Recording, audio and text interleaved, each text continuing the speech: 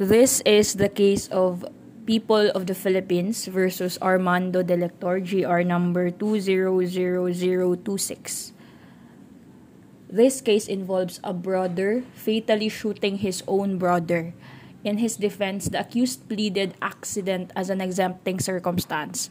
The trial and intermediate appellate courts rejected his plea and found him guilty of murder qualified by treachery.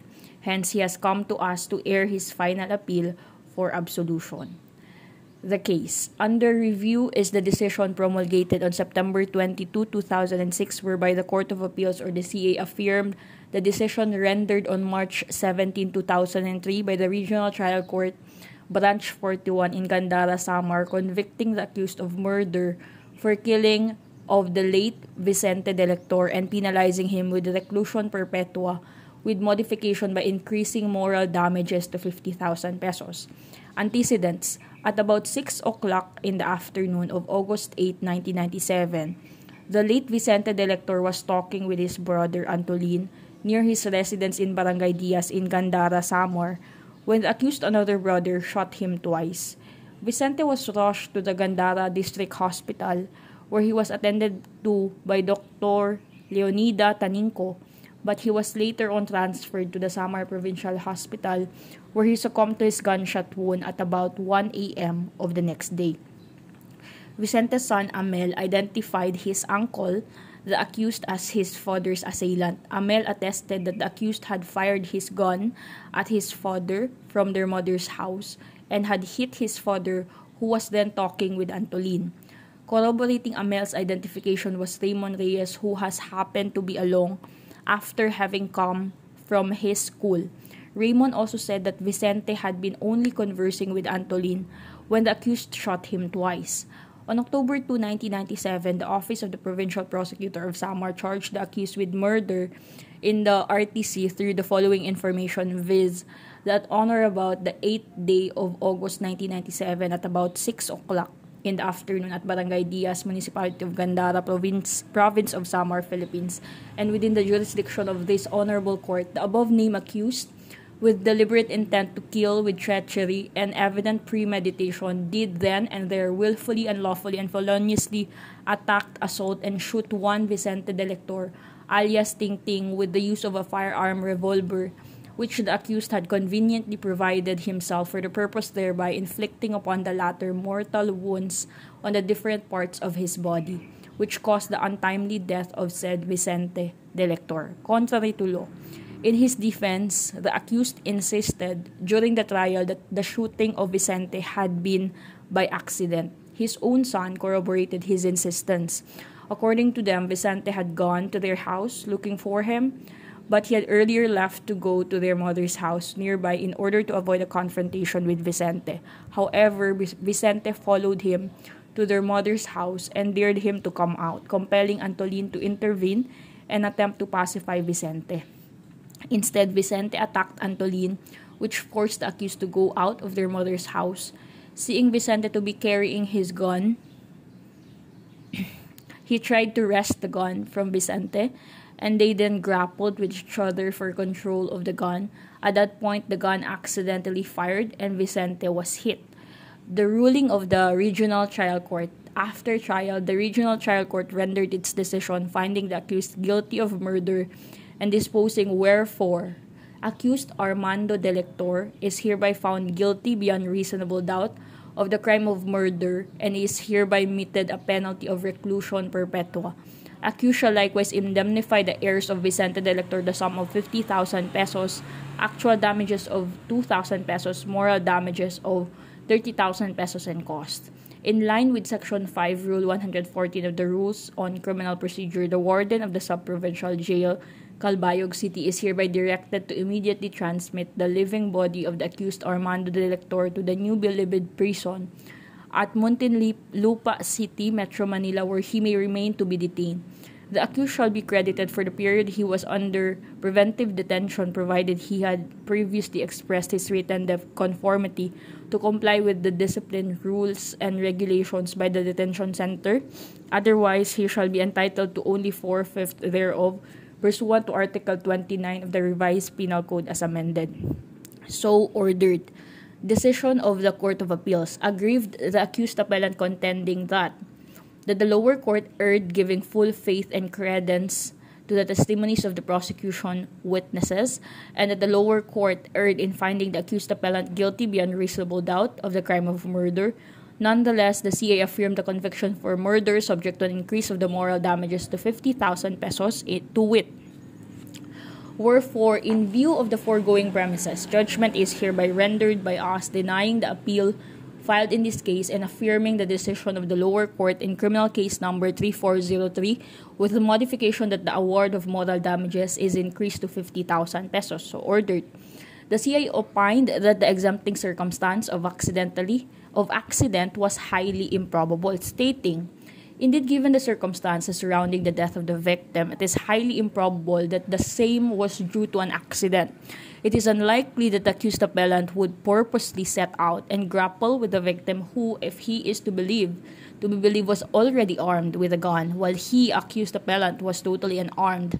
Such actuation is utterly inconsistent with the ordinary and normal behavior of one who is facing imminent danger to one's life, considering the primary instinct of self-preservation, but then even granting that the accused appellant merely acted in defense of his other brother Antolin, his failure to help or show concern to the victim, who was already his brother, who was also his brother, cast serious doubts to his defense or accident. Furthermore, a revolver, the gun involved in this case, is not one that is prone to accidental firing because of the nature of its mechanism. Considerable pressure on the trigger must have been applied for it to have fired. Hence, this appeal in which the accused insists that the court gravely erred in giving full faith and credence to the testimonies of the prosecution witnesses. The court gravely erred in finding the accused appellant guilty beyond reasonable doubt of the crime of murder. On its part, the state, through the Office of the Solicitor General, submitted its appellee's brief maintaining that the evidence of guilt was sufficient, but recommending that the crime for which the accused should be held guilty of was homicide, not murder, considering that the records did not support the holding that he had deliberately and consciously adopted a method of attack that would ensure the death of the victim, and that evident premeditation was not also shown to be addendant. Ruling of the court. We affirm the decision of the CA that accident could not be appreciated in favor of the accused, but we must find and declare that indeed the crime committed was homicide, not murder. To start with, the lower courts did not err in giving more credence to the testimonies of the prosecution's witnesses instead of to the testimony of the accused and his son. Arnel and Raymond positively identified the accused as the assailant. Their identification constituted direct evidence of the commission of the crime and was fully corroborated by the recollection of a disinterested witness in the person of Dr. Taninco, the attending physician of the victim at the Gandara District Hospital, to the effect that the victim had declared to the police investigator interviewing him that it was the accused who had shot him. The testimonies of Raymond and Dr. Taninco are preferred to the self-serving and exculpatory declarations of the accused and his son. The factual findings of the RTC are accorded the highest degree of respect, especially if, as now, the CA adopted and confirmed them. Unlike the appellate courts, including ours, the trial judge had the unique first-hand opportunity to observe the demeanor and conduct of the witnesses when they testified at the trial, which were factors in the proper appreciation of evidence of past events. Such factual findings should be final and conclusive on appeal unless there is a demonstrable error in appreciation or a misapprehension of the facts. Secondly, the RTC and the CA both observed that the exempting circumstance of accident was highly improbable because the accused grappled with the victim for control of the gun. We see no reason to overturn the observations of the lower courts. Article 12, Paragraph 4 of the Revised Penal Code exempts from criminal liability any person who, while performing a lawful act with due care, causes an injury by mere accident without fault or intention of causing it.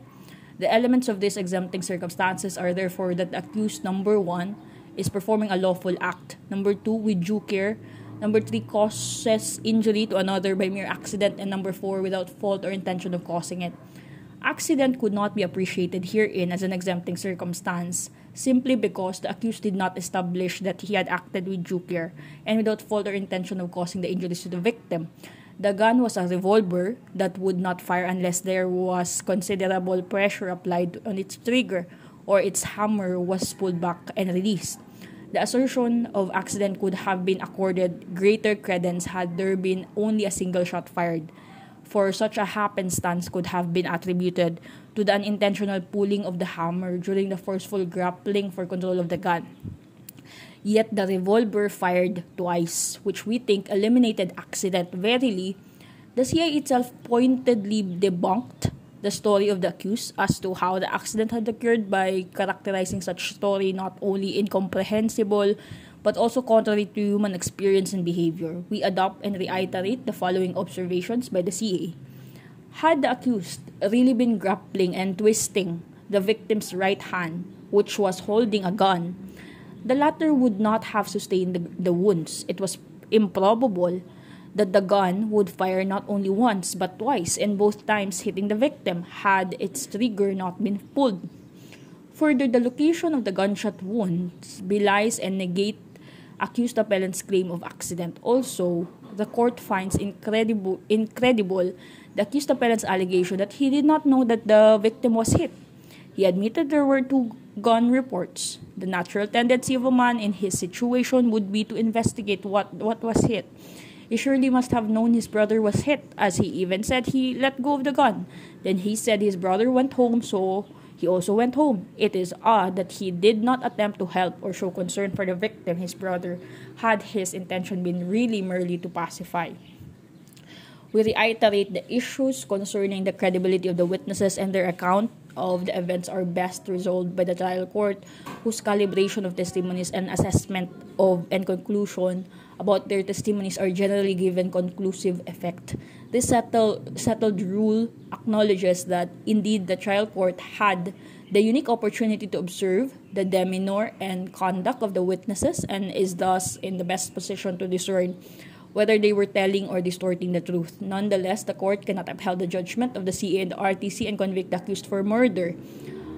A reading of the information indicates that the murder had not been charged against him. The allegation of the information that the above-named accused with deliberate intent to kill, with treachery and evident premeditation, did then and there willfully and lawfully and feloniously attack, assault, and shoot one Vicente del Lector alias Ting Ting with the use of a firearm revolver which the accused had conveniently provided himself for the purpose, thereby inflicting upon the latter mortal wounds on the different parts of his body which caused the untimely death of said Vicente del Lector.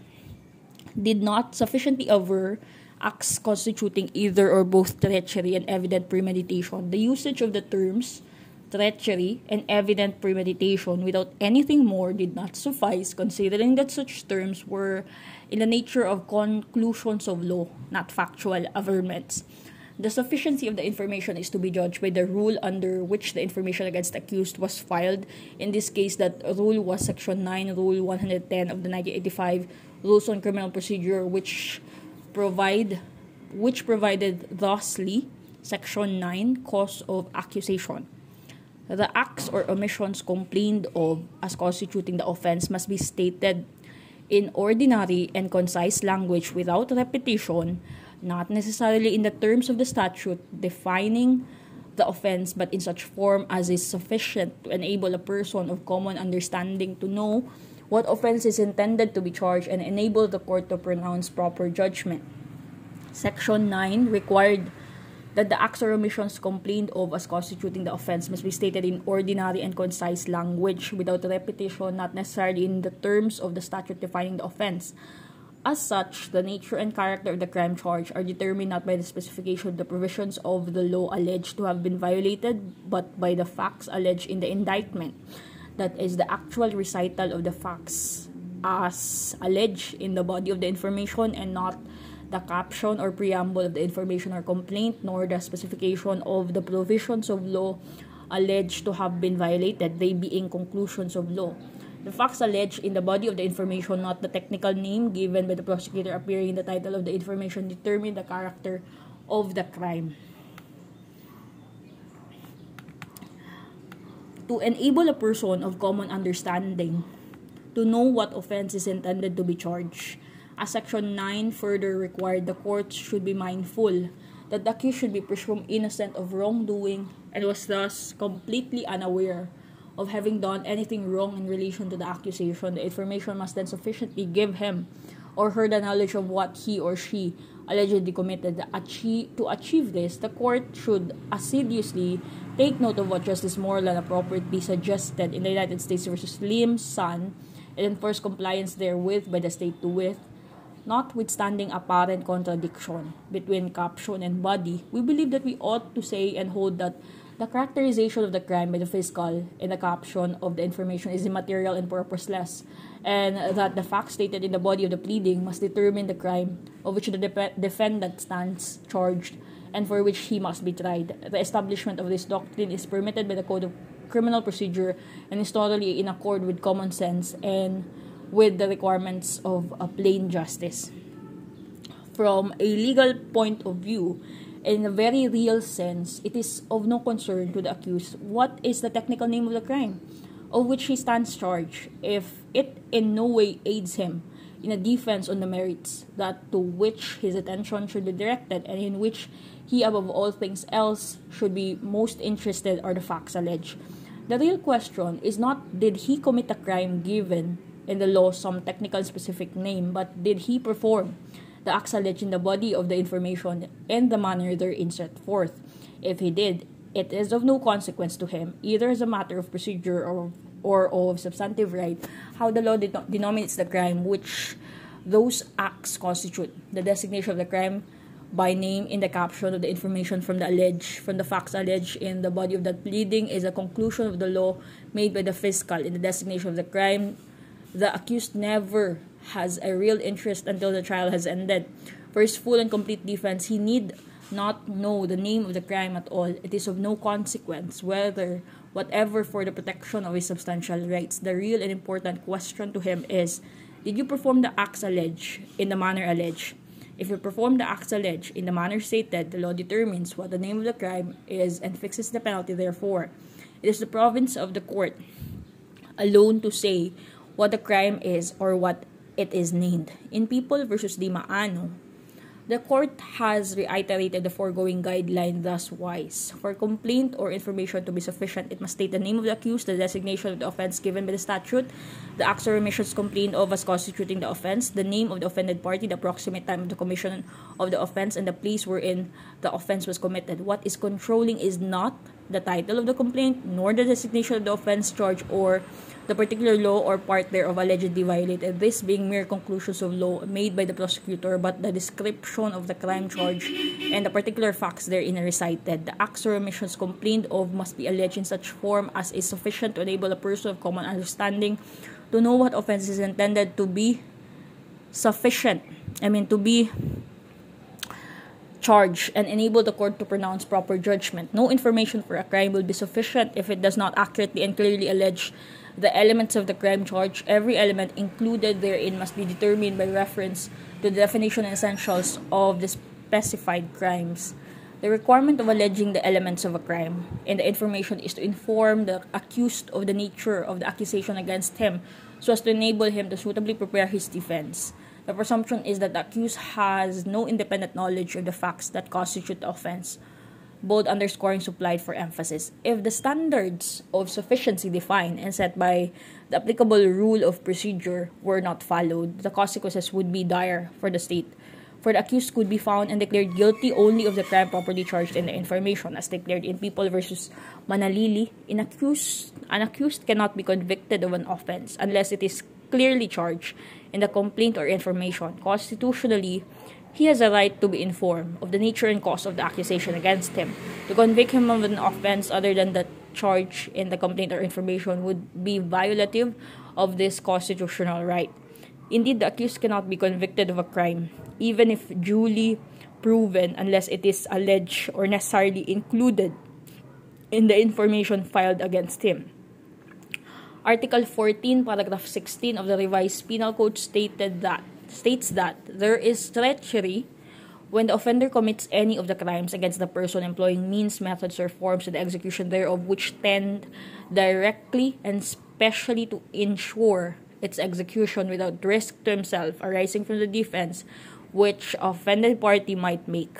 For treachery to be appreciated, Therefore, two elements must concur, namely, number one, that the means of the execution employed gave the person attacked no opportunity to defend himself or herself or retaliate. And number two, that the means of execution were deliberately and cautiously adopted, that is, the means, method, or form of execution must be shown to be deliberated upon or cautiously adopted by the offender. Treachery, which the CA and the RTC ruled to be attendant, always included basic constitutive elements whose existence could not be assumed. Yet the information nowhere made any factual averment about the accused having deliberately employed means, methods, or forms in the execution of the act, setting forth such means, methods, or forms in a manner that would enable a person of common understanding to know what offense was intended to be charged, that tended directly and specially to ensure its execution without the risk to the accused arising from the defense which the offended party might make.